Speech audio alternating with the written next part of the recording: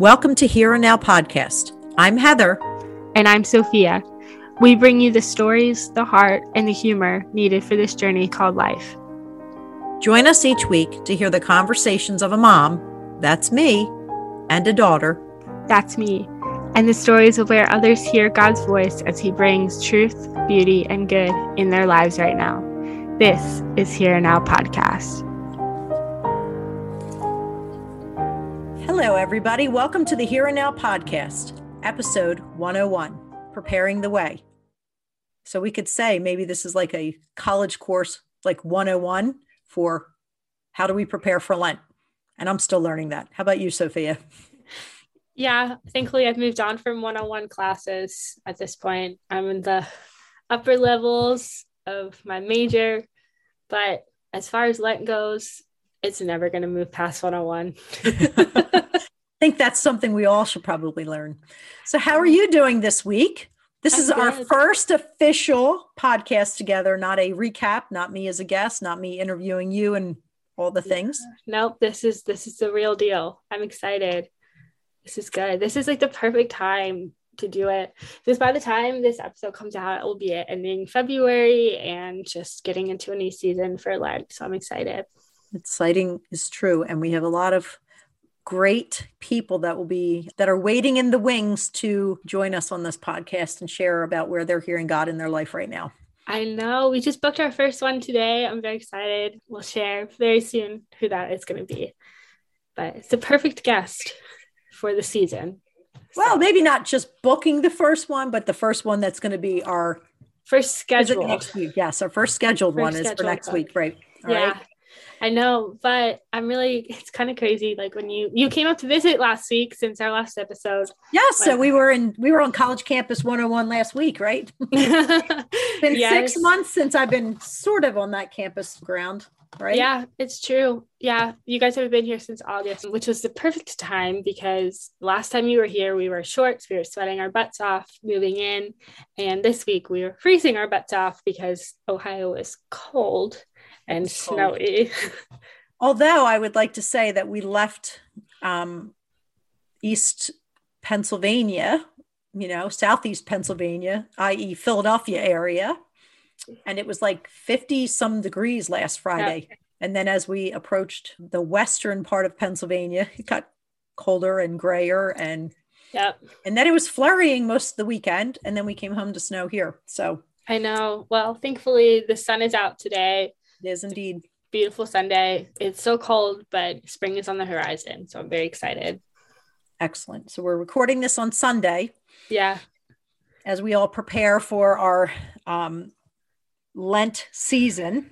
Not just the week ahead, but Lent. Yes, it is. We're preparing for, because I know there's this 3-week time where people prepare for Lent to prepare for their hearts for God, right? Yeah. And I know that there have been seasons where I had a lot of deep diving into all the Bible studies, all the books that I've read, the prayer groups that we've worked with, the church formation events that I would visit with, the definitely extra masses during the week that I would go to. Mm-hmm.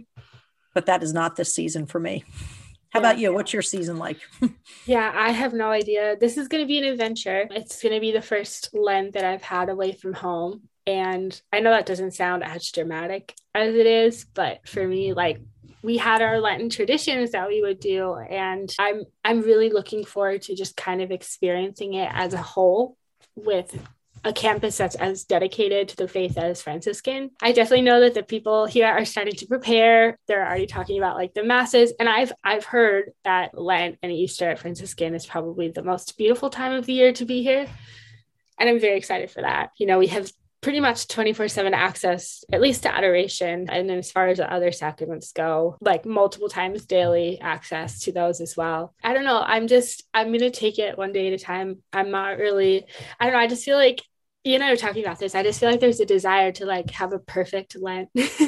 And I don't want to strive for that this year as much as I have in the past, and kind of just like letting God work where he needs to this season, because it's been a change for all of us, especially in our family. So indeed. And I'm thinking, as we're talking, and this was not part of my planning before now, I'm thinking I'm just going to pull up an RV to the campus and stay at that back parking lot and then just Do roll it. over to adoration 24/7. Do it. Just do it. Because Yeah. I know it'll be hard for us in the season where I am, that it's probably going to be a little bit more interior life focused. And I'm reading the Way of the Heart from Henry Nouwen in the big compilation book of his that I love. It's the 8 Essential Titles, which The Spiritual Life is the book. And I've been on and off reading this for the last year or so. I'm in a section on prayer, but I'll come back to that. But I think about how I'm really going to be challenged with getting to Mass as I am currently with, being a caretaker role. I mean, we can make moves and do things certain times of the day, but they don't always align with the calendars and the schedules that the Masses are offered at churches. And I'm the person driving places, and, things are just a little bit different for us right now. But I could do that if I just rolled out of bed and rolled over to the chapel there and had adoration. It's just kind of nice when you can just look out your window and be like, well, I should be there. And then I just pull my blanket up. I'm like, well, I'm cozy here too. God knows. Right. And then we could see my favorite friar out there, Father Jonathan St. Andre. We got to invitation into his home last week, which was so beautiful. And yes, got to spend time with him and see him twice when we first arrived. And then he's got a solace as we were about to pull out of the parking lot, which was really cool. Yeah. So, it was really nice to be in the same place for a little bit with you guys. So you can just kind of experience like the everyday life of Franciscan, because when you were here first, it was just very like hustle bustle with moving in and orientation, but now you just got to see it in action. Yes, it was our own parents' weekend of sorts, because we were scheduled to come back to parents' weekend, and that kind of got thrown off the calendar a little bit. But you had parents' weekend at home, and then, it was kind of nice. It was very nice. All circumstances considering, I guess, just the overall. But yeah, I mean, so you're talking about the interior life of Lent. Right. So some seasons force us to look through all these other vehicles like books and studies. And that's just where our maybe spiritual journey is, to want to look outward in a way for guidance, maybe because we need guidance. And some seasons are calling us to really focus interiorly. And like I said, I think this is one that I really feel like is where I am this year. It's calling us to like a solitude as we want to really just draw closer to God, which is really the ultimate goal of this in some ways, right? So I was reading this book, and there's a part where it says, pray always. To pray always, this is the real purpose of the desert life, right? And, in Lent, we're looking through our desert, right? To try to find and encounter God. And solitude and silence can never be separated by the call of unceasing prayer. If solitude were primarily an escape from a busy job and silence primarily an escape from a noisy milieu, they could easily become very self-centered forms of asceticism. But solitude and silence are for prayer. The Desert Fathers, do you want to tell me all who those Desert Fathers are? I know St. Anthony. Let's talk about it. You know all of them. Yeah. Did not think of solitude as being alone, but as being alone with God. So we often think solitude is, I just need some time alone. Really, sometimes that time alone is just to sit and be silent, to hear God and where he wants to work in our lives, right? And the Desert Fathers, that is, they did not think of silence as not speaking, but listening. So we often think that when we're in prayer life, that we're always just, silence is just to go tell him what we need to go, but it's really just being quiet enough to hear his voice, right? And how it works in our lives and the things that we're trying to work through in our life. Yeah. Yeah. Do you have something you wanted to say to that? Yeah, it was funny because today's homily, it's always interesting to have so many friars on campus because they all offer such a different perspective about the gospel. And this one particular priest, I think it was Father Sean, who did mass today. He's very much just very hard guy, like just sticks by the book kind of thing. But his homilies are always very deep in thought. And he was talking a lot about like, when we pray, most of the time we go to God just to ask for something. I don't know. It was just, that just stuck out to me, that it's just prayer is sometimes more than like, I pray for this. And it was like the additional part of that was like when somebody asks you for prayers, it's like a formality. You know what I mean? Like it was very interesting to hear about that today. Interesting. So, and that goes with the other part of this quote that I had read in this, book. I think I read it to you a little while ago just to share it with you, that one of the things about praying is that when we say to people, I will pray for you, we make a very important commitment to them, right? Right. And this is quoting from the same book that I'm talking about, just so we know. These are not my words. This is Henry Nouwen's words. The sad thing is that this remark, I will pray for you, often remains nothing but a well-meant expression of concern. But when we learn to descend with our mind into our heart, then all those who have become part of our lives are led into the healing presence of God and are touched by him in the center of our being. We are speaking here about a mystery for which words are inadequate. It is this mystery that the heart, which is the center of our being, is transformed by God into his own heart, a heart large enough to embrace the entire universe. Just think about that. Through prayer, we can carry in our heart all human pain and sorrow, all conflicts and agony, all torture and war, all hunger, loneliness, misery, not because, ready for this, some great psychological or emotional capacity, but because God's heart has become one with ours. So, right, that just kind of brings it back to what you're saying, like we're praying and asking for, but then it's just the prayer to deepen our connection with God. And we can do that, by really entering into that prayerful thought, not just saying it as a passive, hey, I'm praying for you, but to really deepen that.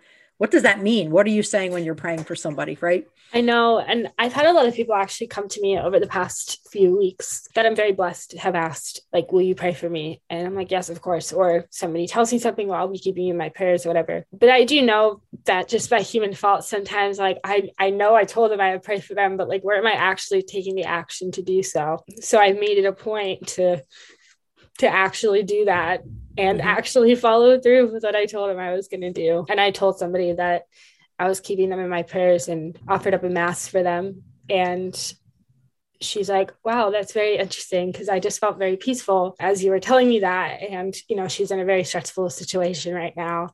And she's like, I should be freaking out, but I'm not. Right. And I was like, well, I guess it's the power of prayer, like that's just kind of how it works. But it's just something, like you said, it's something we say in passing. It's a formality. It's just sometimes it doesn't actually take action. And I know I'm at fault for sometimes doing that. I'm sure we all are too. So right, and to think about that in the context of Lent, in a way, I was just talking to a friend of ours on the phone just before we started talking, and she was telling me, I'd asked her about something with Lent, and she shared the story that prayer can be in so many different ways, but like even uniting ourselves to somebody and what their suffering is, right? So maybe you're not necessarily praying specifically with a particular set of words, right? Because sometimes words are really not even, sometimes we don't have words. I know a lot of people often tell me they don't have the right words to even offer for our situation with, your dad having all of these things go on. And there's just, all we can do is pray for peace and healing and courage and strength, because we just, it's whatever God's will is in this situation with his brain cancer and healing from his stroke. But this friend said that during Lent, her most powerful and transformative, I guess, fasting or giving up that she had chosen was to give up heat in her car during the winter months, right? And in this area, we get cold winters, 20 degrees. Oh, yeah. Feels like 0 when it's 20, whatever. I know.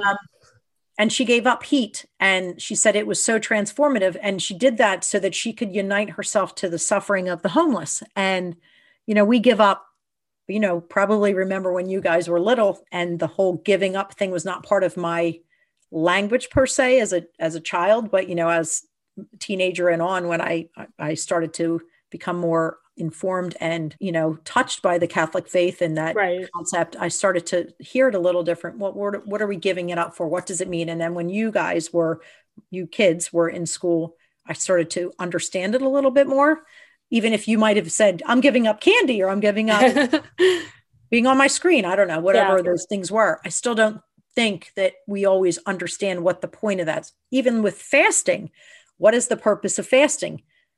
If we're uniting in prayer and fasting, the suffering. And when your brother was going through all of his retreat leadership that he was doing, and that concept that was really becoming a conversation in our house, how fasting was something that he was doing when he was writing letters for some of these classmates of his, and the priest that was running the friar that was running his retreat, he would take a day to fast or pray for each of these students in that particular class or that retreat that was coming up. It's the idea of withdrawing something so that we can align ourselves with the suffering, not just of the homeless, but even to align ourselves with the suffering of Christ on the cross. Yeah, right. Absolutely. Yeah. And it's always interesting too. I think people forget that while giving up something is awesome, and usually that's the point of Lent, sometimes it's also like the addition of something that could be a sacrifice too, where I know on this campus, the 6:30 a.m. masses are going to be very popular because people are going to sacrifice that little bit of sleep just so they could get to mass. It's hard. And I had to do it last semester for ministry. And it was hard, but it was also very nice to start off our week because we would go Monday morning, 6:30 a.m., which is the worst time to get out of bed. But I feel like people are just going to take that extra step. And I feel like that's a very good way, whether it's adding in an additional rosary a day or Divine Mercy Chaplet or reading the Bible for an extra 10 minutes or something, because the sacrifice can come in a way of not necessarily withdrawing, but almost like the addition of.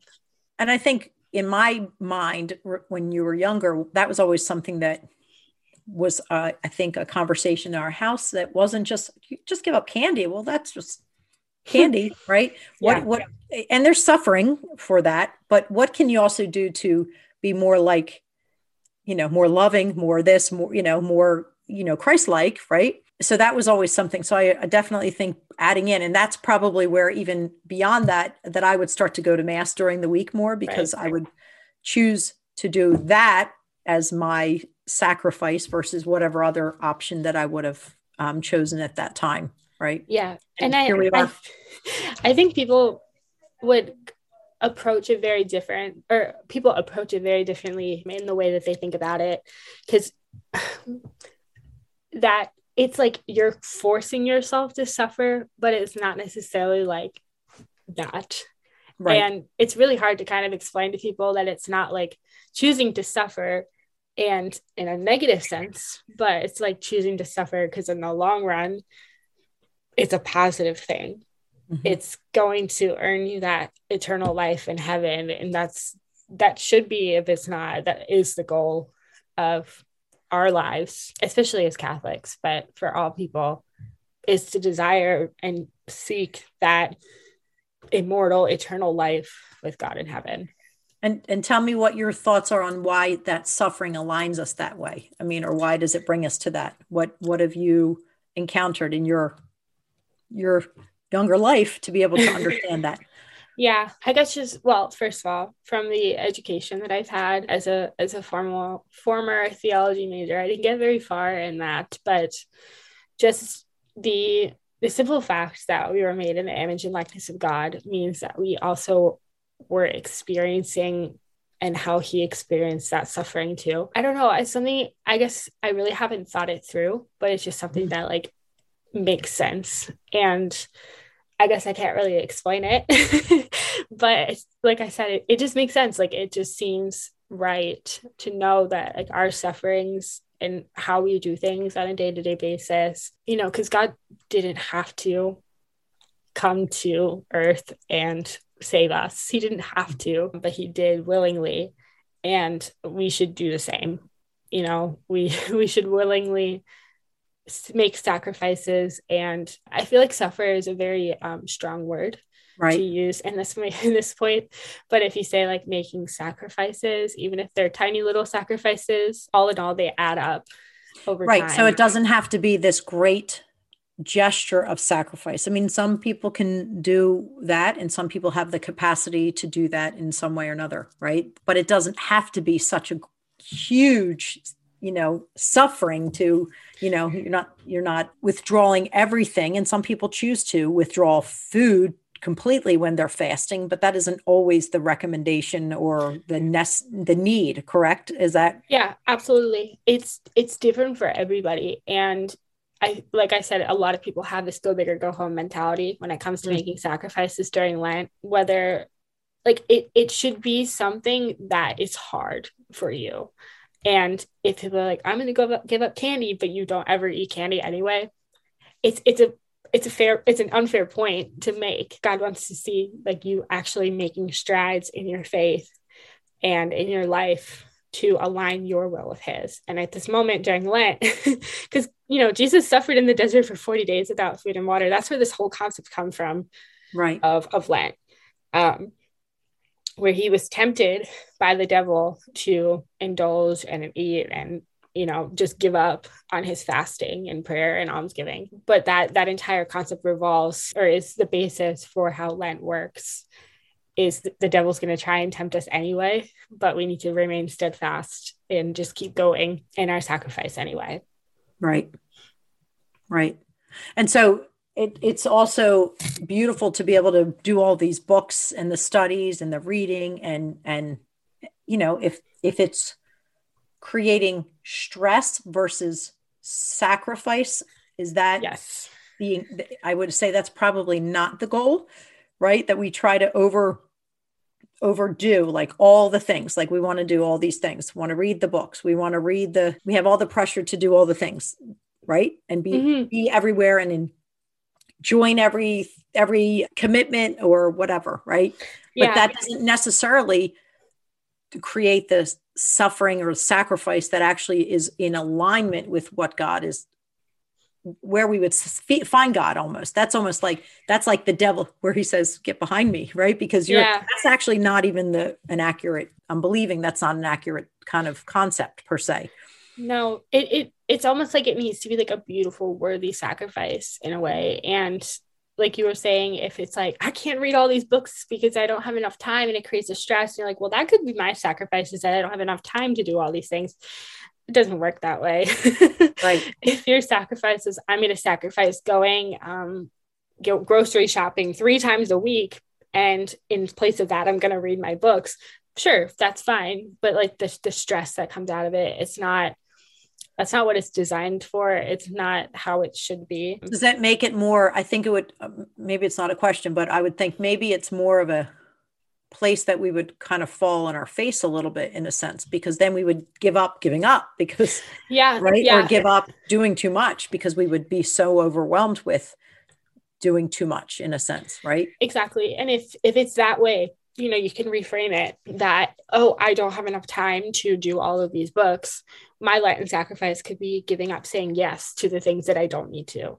So it could just be taking the things that might seem very like superficial, but of course there's going to be a lesson in everything that you're doing anyway. Maybe it's putting boundaries down with your schedule, or building in extra time that you're spending, I don't know, on social media or something like that, where you can replace it for what actually is supposed to be your Lenten sacrifice. Right. Do you remember what happened on my Lenten sacrifice last year?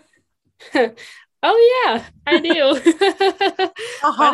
Why don't you explain the story? Yeah. So last year we were going into, we had a meeting, a family meeting somewhere earlier in the day. And so our only mass we were able to attend for Ash Wednesday service was at the end of the day, right? Yeah. And I don't actually think we were going even for mass. I think it was distribution of the ashes, right? And we had not eaten lunch, and we grabbed lunch, and we were sitting in the parking lot of church before the service started, because it's just been a really long day. And after I got home we were kind of made fun of for having rushed in with the pizza in the parking lot, basically. And then I get home, and Dad and I decided to take a walk, and it was 20 degrees outside, a little too cold to walk with bad ankles. And I injured my ankle and was walking through Lent, with a boot on my ankle. So I wasn't even really able to get to all the things that I wanted to get to anyway. So I had these great plans like this of doing all the things, trying to attend this and trying to attend that, and mass every day. And I couldn't even drive. So that was kind of the beginning of my Lenten Lent, if you will, right? The very Lenty Lent. Yeah, exactly. And so this year, my plan was, okay, I'll be able to get back to mass a little bit more. And so I guess the point I'm making is, sometimes our encounter with God doesn't have to be in the way that we even think. Maybe he has a different plan for what he thinks will help sanctify our our situation and our hearts a little bit, right?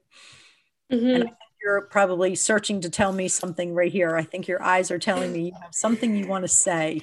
Yeah, I'm just looking at my like go-to Catholic books. The first one is the Catholic All Year Compendium by Kendra That's your Tooney. Catholic liturgical living book? Yes, it is. And her second in command is the Catholic All Year Prayer Companion, also by Kendra. But it was funny because she's explaining this whole section about like the beginner, intermediate, and advanced levels of how you can Lent. And so I'm just going to note that all the books that we've talked about will be written in the show notes below. Yes, and linked for address. And linked for, yes. Okay. I mean, here's what we were saying about like the sacrifice is like, it also depends on what season of life you're in. Because like, we're not obviously going to ask a mom who with young kids to do the following. So for the beginning stages of Lent, you can, first of all, don't take the best parking spot available in the parking lot. For the more intermediate, take the worst parking spot you can find. But for the very advanced Lent, don't drive, walk. But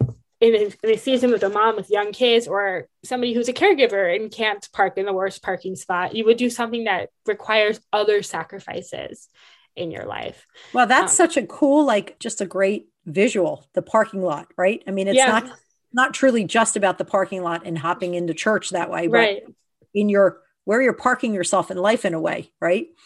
Exactly. Yeah, there's other ones like read Sunday readings before you go to Mass, read the Bible every day, and read the Catechism every day for the advanced version, which that's not always easy to read the Catechism every day or at all. But I don't know. I just think, like I was saying, it just depends on your season of life. And for you right now, quite possibly your sacrifice could be not being able to go to Mass and having to find alternate ways to live out your faith besides going to church. Well, I think that it's true, right? Because weekend mass has even been limited for us. We've taken your sisters and they'll go. And then sometimes we wait in the parking lot. It's a little sneaky trick here. And then, the gift of the priest, they're able to bring us communion or Eucharistic minister, extraordinary minister will bring that to us in their extraordinary ways. And I think, well, there's a reason why we do the parking lot, because it's just easier for your dad right now in so many ways. But what I feel like is recently I've been called to this prayer. And it just keeps on my heart. And after I'm reading this book and just, over the last few days have been really something is continually opening my mind to prayer. And I feel like that needs to be what my Lent is going to be like, is more interior. And I have a few books, one that I'll bring up later when we talk about our saint, and the other book, which is your St. Francis de Sales book, the treatise on Divine the love of God. Which, such a good book.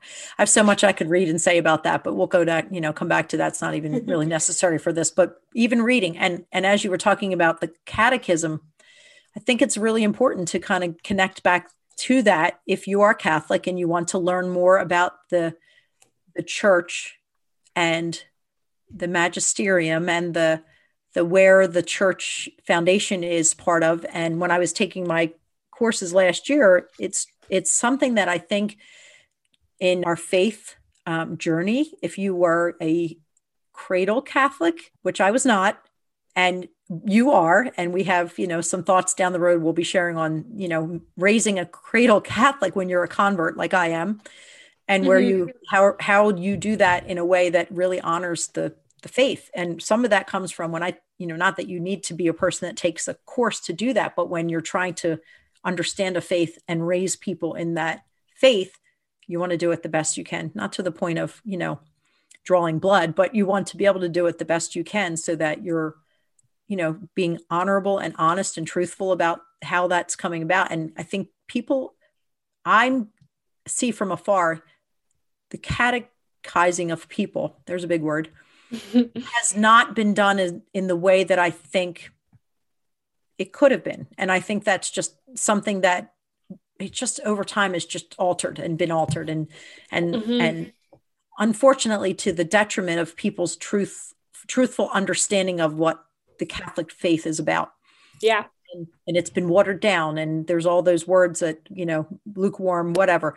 I'm not judging anything because I don't know. I didn't grow up that way. It's just an assessment from afar that I think people are coming from a place of misunderstanding. And I think going back to a catechism is a great way to maybe just be so simple in what we're trying to do with Lent, and if you have a catechism and you have a Bible, I don't know how much more you really need to get through Lent.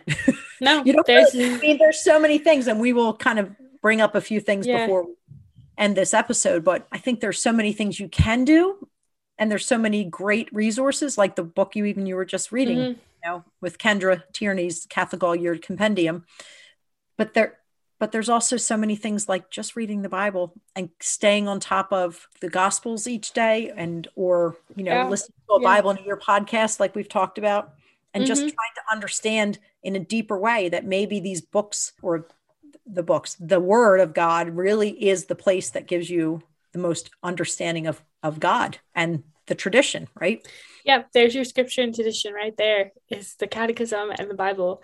And the catechism is not always easy to start reading. I didn't read it. I really didn't read it until I was in high school, and even more in college. But there is so many things in there. There are so many things in there that answer questions people have, no matter what they are.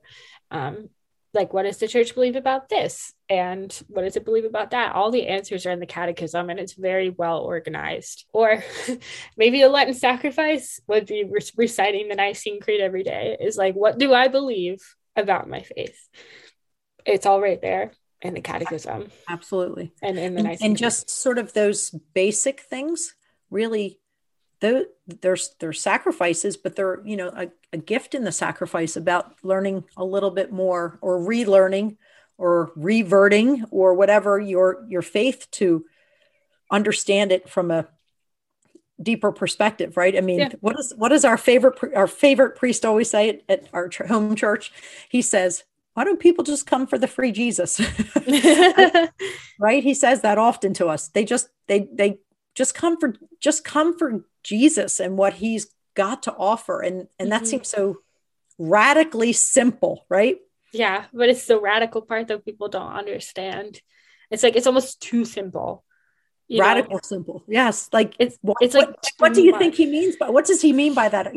He's, don't come for the palms just for Palm Sunday. Don't come for this or that, but just come to be with Jesus. Just come and sit and listen to the words and just be present for God the way he's present for you. Right? Exactly. Isn't that a sacrifice of its own? Like, if you are really coming to Mass, or you're really coming to encounter the Bible, and you're listening to God while you're doing that, isn't that just the most powerful thing that you can do? And just sit and listen in solitude and silence. Yeah, rather than going to just check off your box for the weekend of doing so.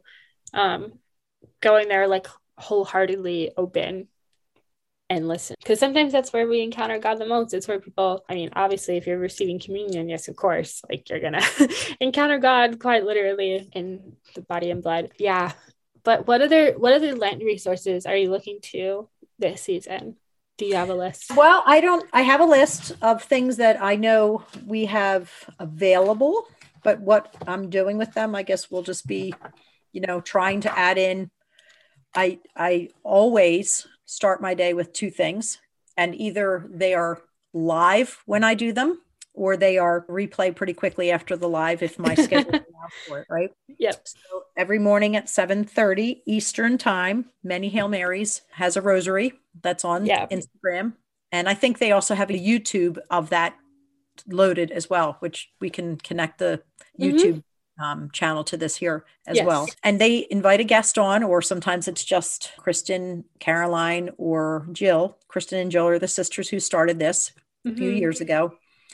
I recall the very first time that they had their first live rosary. It was comical, and they did it as a kind of, I don't know, and they were laughing most of the time, and it was beautiful. And since then, I don't know how many people they have following them and how many rosaries they've prayed, which is really the point, not who they follow or who follows them, but just a lot. 1 million or so, 2 million. I don't even know how many rosaries since that point. Yeah, a lot. You and I both been on their praying with them. I was last year. right before the day before my birthday, and then just a couple days before Dad's Christmas well, break. that was after Christmas. It was over your break, but it was in Yeah. January, right? So it was just like 5 days before his MRI, which at some point we'll share a little bit more about that. I think it's going to come on a blog post very soon. And then Take Up and Read has a ministry, and every day Elizabeth Faust or Michaela Dar, who she works with, they read the gospel or the readings for the day, and they just do, like, I don't even think it's 10 minutes, and just kind of give a perspective on that. And they also have a ministry that is a membership ministry, and they meet every Thursday. And I'm pretty certain, though I haven't gotten myself together with it yet, that they're doing some wellness portion for Lent that, I think they're doing inside of the ministry. So those two things are excellent ways. The ministry of the membership does have a charge, but the two things are free things that you can do every day. There are two other little accounts that we love, Novena Cards and Pray More Novenas, that you can, if you're interested in doing novenas through Lent, to just kind of guide your prayer life. And I know every Sacred Sunday, you wanted to talk about that because I think you have that book that you got for Christmas, right? Yes. Thank you, Santa Mom. Yes. Every Sacred Sunday is awesome. It's a mass book, mass journal. Just for Sundays though, right? For Sundays, yes. Which is not bad. Sometimes I feel like it's the Sunday readings that I need a little bit more help with and everything. It's very, very simple. Just has, the first reading, the responsorial, a second reading, and the gospel. And then it gives you space to journal. And it's not unusual on campus to see people jotting down notes during the homily, but sometimes it's not even me taking notes on the homily, but just like using that time to reflect on the readings. And it helps when I'm, writing my weekly newsletters for Catholic All Year, just to have that as a reference point. So every Sacred Sunday's Mass Journal is awesome. It is very, very, and it's a beautiful bound book as well. So nice. Your sisters have been disciplined in using that as well. Of course, that's going to be something that extends before and beyond Lent, right? Because it starts at the beginning of, the calendar year, or not the calendar though. So those are beautiful options. Of course, you have Hallow, where you can encounter any like 40-day Lent prayer challenges they have on there. They have one coming up. Yes, the Lent and Pray 40. I'm pretty sure that it's going to be Jonathan Rumi with Jim Caviezel this year. What? Both play Jesus in their respective roles in The Chosen and The Passion as well. So both are really awesome. Chosen's a great series and Passion's a great movie. Holy moly. So, and Jonathan prays with us in the Palo app often in our house. He does, yes. Not live, unfortunately, but no, his recording of his voice. Not live, his recorded voice. It's very, very calming to listen to him before I go to bed. Especially when he drops into that little accent that he has on the actual show. It's so funny. Because he doesn't sound like that in person when we met him in person. No, not at all. I was waiting for him to start speaking in his Jesus voice. In his Jesus voice, yes. But he still has a very peaceful voice no matter what. I think the Blessed Is She, they have a Lent devotional book, and we bought them last year and we loved them. I just did not do that this year because the girls and I decided we were just going to use maybe Kendra's Lenten from Catholic All Year. Yes. And it comes with the membership of Catholic All Year. Or you can purchase that separately, right? Yes. You want to tell us a little bit about that, since you know more about it than I do, but I know I'm going to print it and it'll be our guide for the girls to just kind of do their religion focus, theology focus for the rest of the semester or during Lent for their schoolwork. Yeah. No, I'm really excited about it. We've been working on it for a little bit. It's a workbook essentially designed for people who are wanting to commit to daily contemplation during Lent. We've created prompts every day from Ash Wednesday to Holy Saturday, just to be intentional in our relationship with God this year. It's 68 pages long. It's printable, and it'll give you just a breakdown of, how to fast, give alms, and pray. We have quizzes on what we should give up for Lent and fasting sacrifice ideas, daily journaling prompts, and we've got a lot of saint quotes in there. We have coloring pages just to make it meditative while you're praying. I'm very excited. I think it's going to be awesome, and it's available in two formats. You can either print it as like a 68-page book, or you can get it as a booklet instead. So I'm very excited, and it's available on CatholicAllYear.com. But there will be a link down in the show notes for you. And of course, there's a bunch of other books that people can read. I'm going to go back to the Take Up and Read. There's 2 books that we have. I believe that Elizabeth Foss wrote. Above All is one of her Lent studies that she did. She wrote a few years ago. I don't know what the year was that this was written. I'm going to look real quick. 2017. Okay. And then she has the Hosanna book that was written in 2020. And actually, we saw that in the bookstore at Franciscan last weekend. Yes. And I was sending her pictures. Look what I found. I mean, how fun is that? They're not this year. They're not written for this year, but there's 2 books. They're both, I think, in Lectio Divina style, reflection. Right. They are. For book studies, they're great. You can just go through and Hosanna. I don't remember if that's exactly that, but yeah, it is. Yes. Okay. Well, and just to put this out there, if people don't know what Lectio Divina is, it's essentially praying with scripture. Usually you do it in like a 3 format. So you read it, you read the scripture, just kind of listen, ponder whatever you're doing, go back and write a reflection, and then read it again and see if anything else sticks out to you. It's a really beautiful way to pray with the Word of God. And it's not something that I really understood until I got to high school. And I'm really glad that I did. So what is it? The Latin words for it? Contemplia. What is it? Well, yes, there's oratio, which is like the oral part of it. I'm going to butcher this pronunciation. It's the contemplatio, which is like the contemplative part of it. And I usually think there's one more. Meditatio. Yep. Oratio, contemplatio, and meditatio. That's right. Yes. I'm going to up my Latin skills as the girls. I know. It's been so long since I've taken Latin, but thankfully it's ours. I'll be able to teach you when you get home now. Okay. All right. Girls are learning, right? Very slowly, but we're learning. Yeah. So I recommend trying Lectio Divina if you have not, but it essentially means the divine word in Latin. So that one I got right. So. Yeah, you got that word right. That phrase. Is there anything else you would like to add about your Lent actually, I want to add one more story that I remember about just now about giving up and sacrifice. So remember in September, we were at Abbey Fest, the event where Matt Maher comes and a few other musical talents come.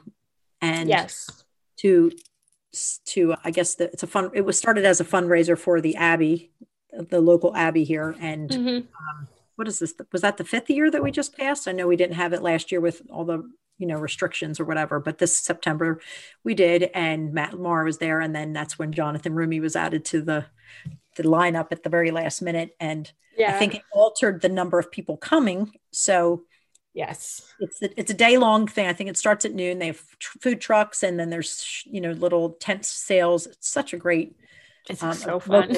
Oh, so great. This year was definitely a different vibe. And I think it's just, people adapting and coming back into gatherings of sorts in September, since our, world has been thrown upside down by a pandemic. And we had mass, and that's an outdoor mass at 4:00.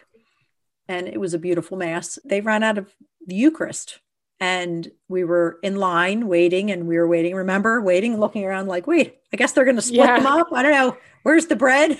Was that not a moment of like multiplying the bread and loaves? Oh, Jesus. And it just, everyone was like at a loss. Like nobody, there was no, I guess they just didn't have enough planned because there were many more people than expected. Yeah. And talk about feeling so rejected, right? We were unable to receive. So we felt more rejection than reception of any kind of communion, right?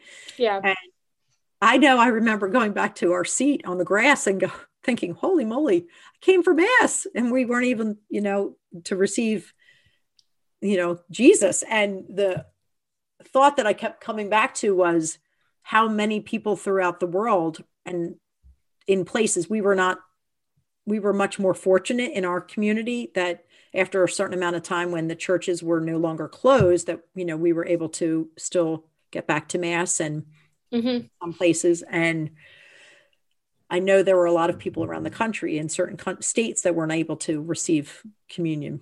And I remember feeling that was the first time that I was feeling united to people that had that sacrifice and suffering that, I just couldn't understand what that was like for them, because I didn't have that taken away from me. Yeah. So in a sense, it's almost like what my Lenten is still going to be experiencing, like, an experience of like not being able to have that communion as frequently as I would like. Mm-hmm. Getting to mass as much as I can, but not as often as I would like to. Right now, I think I would love to be in mass every day.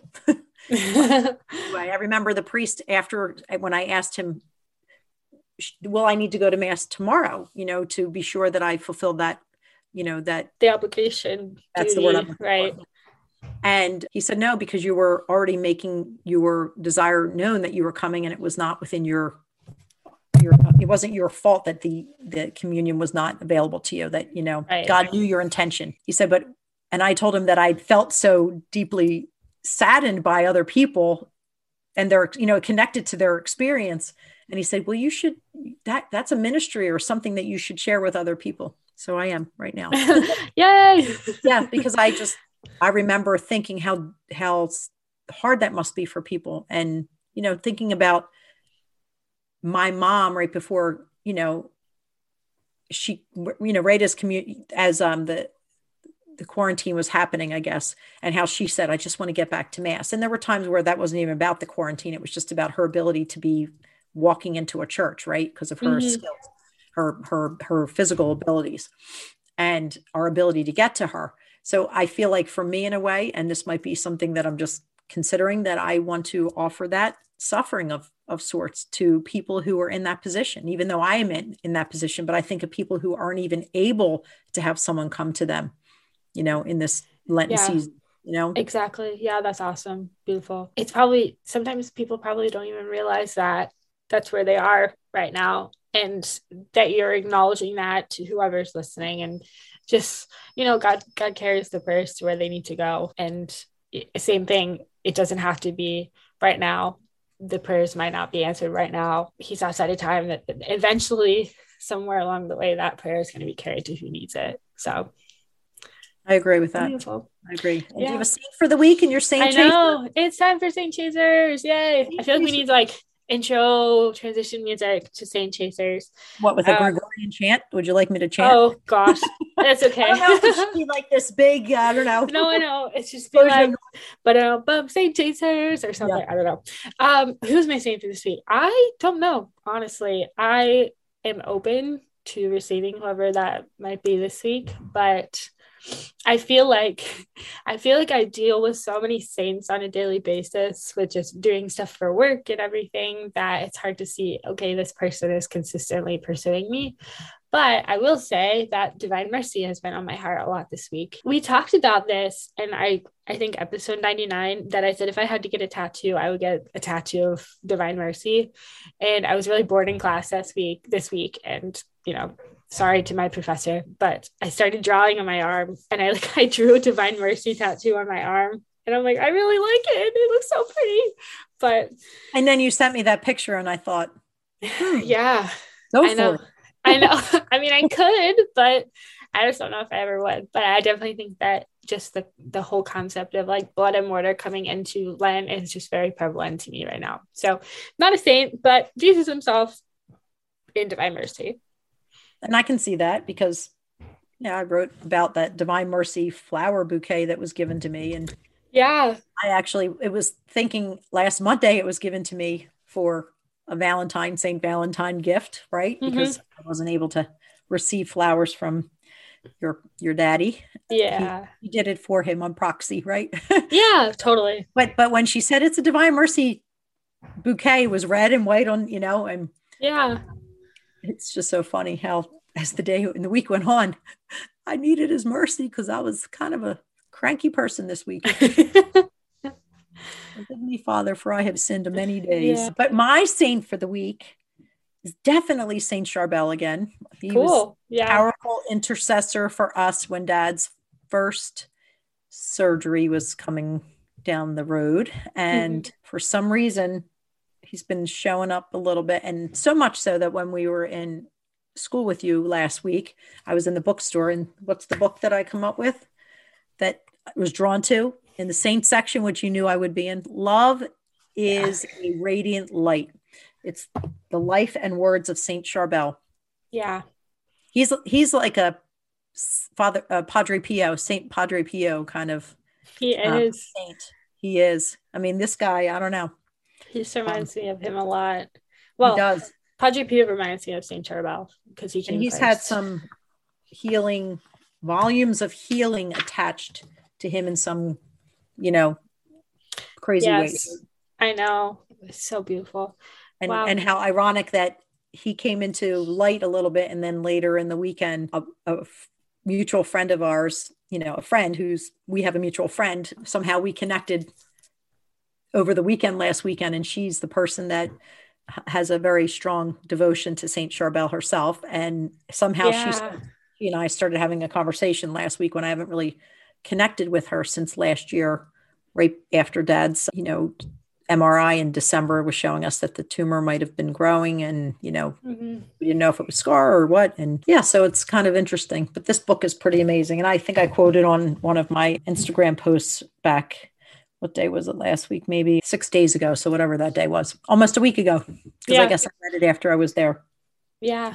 No, that's awesome. I love that. What's your Bible verse or saint quote for the week? I'm actually going to go with the gospel for today. Yeah. Do unto others. Yeah. That's going to be us going.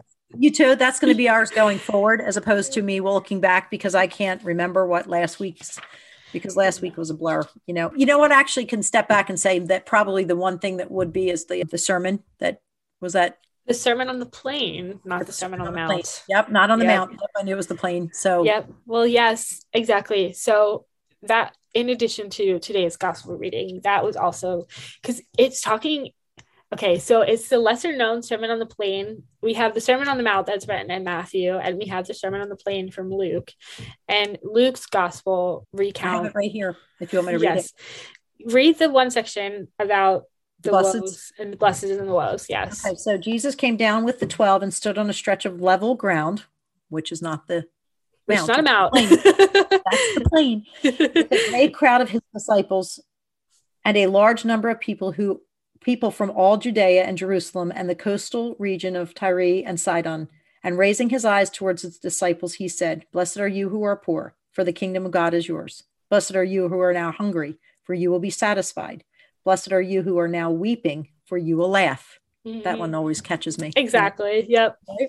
Yep. Blessed are you when people hate you, and when they exclude and insult you, and denounce your name as evil on account of the Son of Man. Rejoice and leap for joy on that day. Behold, your reward will be great in heaven. I'll just leave it there. Yeah. Because that alone, right? Exactly. And it connects to today's gospel too, in that he said, don't hate your enemies, right? Today. And it connects back to what he said last week as well in that gospel. But it's very real in the sense that Luke is recounting not just the blesseds, but the woes, how life is both at the same time. The woe. You want to hear the woe? Yeah. But woe to you who are rich, right? For you have received your consolation. Woe to you who are filled now, for you will be hungry. Woe to you who laugh now, for you will grieve and weep. Woe to you when you speak well of you, for their ancestors treated the false prophets in this way. So, Yep. So there's just the both, which of course we want to strive for the blesseds, but sometimes we're going to end up being the woes too. Yeah. I really loved that gospel last week. I remember thinking the same thing, right? Because we were driving home from our visit and reading that and listening to probably my favorite Father Mike Schmitz and, and how, wow. Yeah. Yeah. So this good. A little bit different than the Sermon on the Mount and how it really just connects the story. Exactly. Yeah. As I was reading it to write my newsletter, I was like, this seems like the Sermon on the Mount, but it's not. It's definitely very different, because a lot of the times the Gospels are very parallel in how they write things, very similar in their stories, but this one is definitely not the same. Yeah. I could go into whole biblical history, but I'm not going to do that now for the sake of time. Yes. Any closing thoughts or anything about? Do you want to share about our next week's possible guest? Yes. So next week's episode, coming out on March 1st, we will be welcoming our first guest as a new joined podcast. Kenju Tierney, of course. We talked about her today with her Catholic All Year Compendium and Prayer Companion. She is my wonderful client that I get to work on the team with her. And we will be going more in depth about Lent. And it'll be perfect because Lent starts the day after that, March 2nd. So mark it on your calendars. Will we be having cake and donuts and wearing our masks? And oh yes. Some call it Shrove Tuesday. What are the other? Shrove, Fat Tuesday, Mardi Gras, all the Mardi things. Gras. So we're coming with our masks on from her box and her mega box, her Lent mega box is very exciting. So you tell her to show up that way, and we'll use that as a picture when people. Yes, for sure. Thank you guys for tuning into this week's episode. Yeah. Thank you. It was a blast to connect again with you. Oh, yes. And with all of you as well. Have a wonderful week and happy almost Lent, right? Happy almost Lent. All right. See you later, guys. Bye. Bye.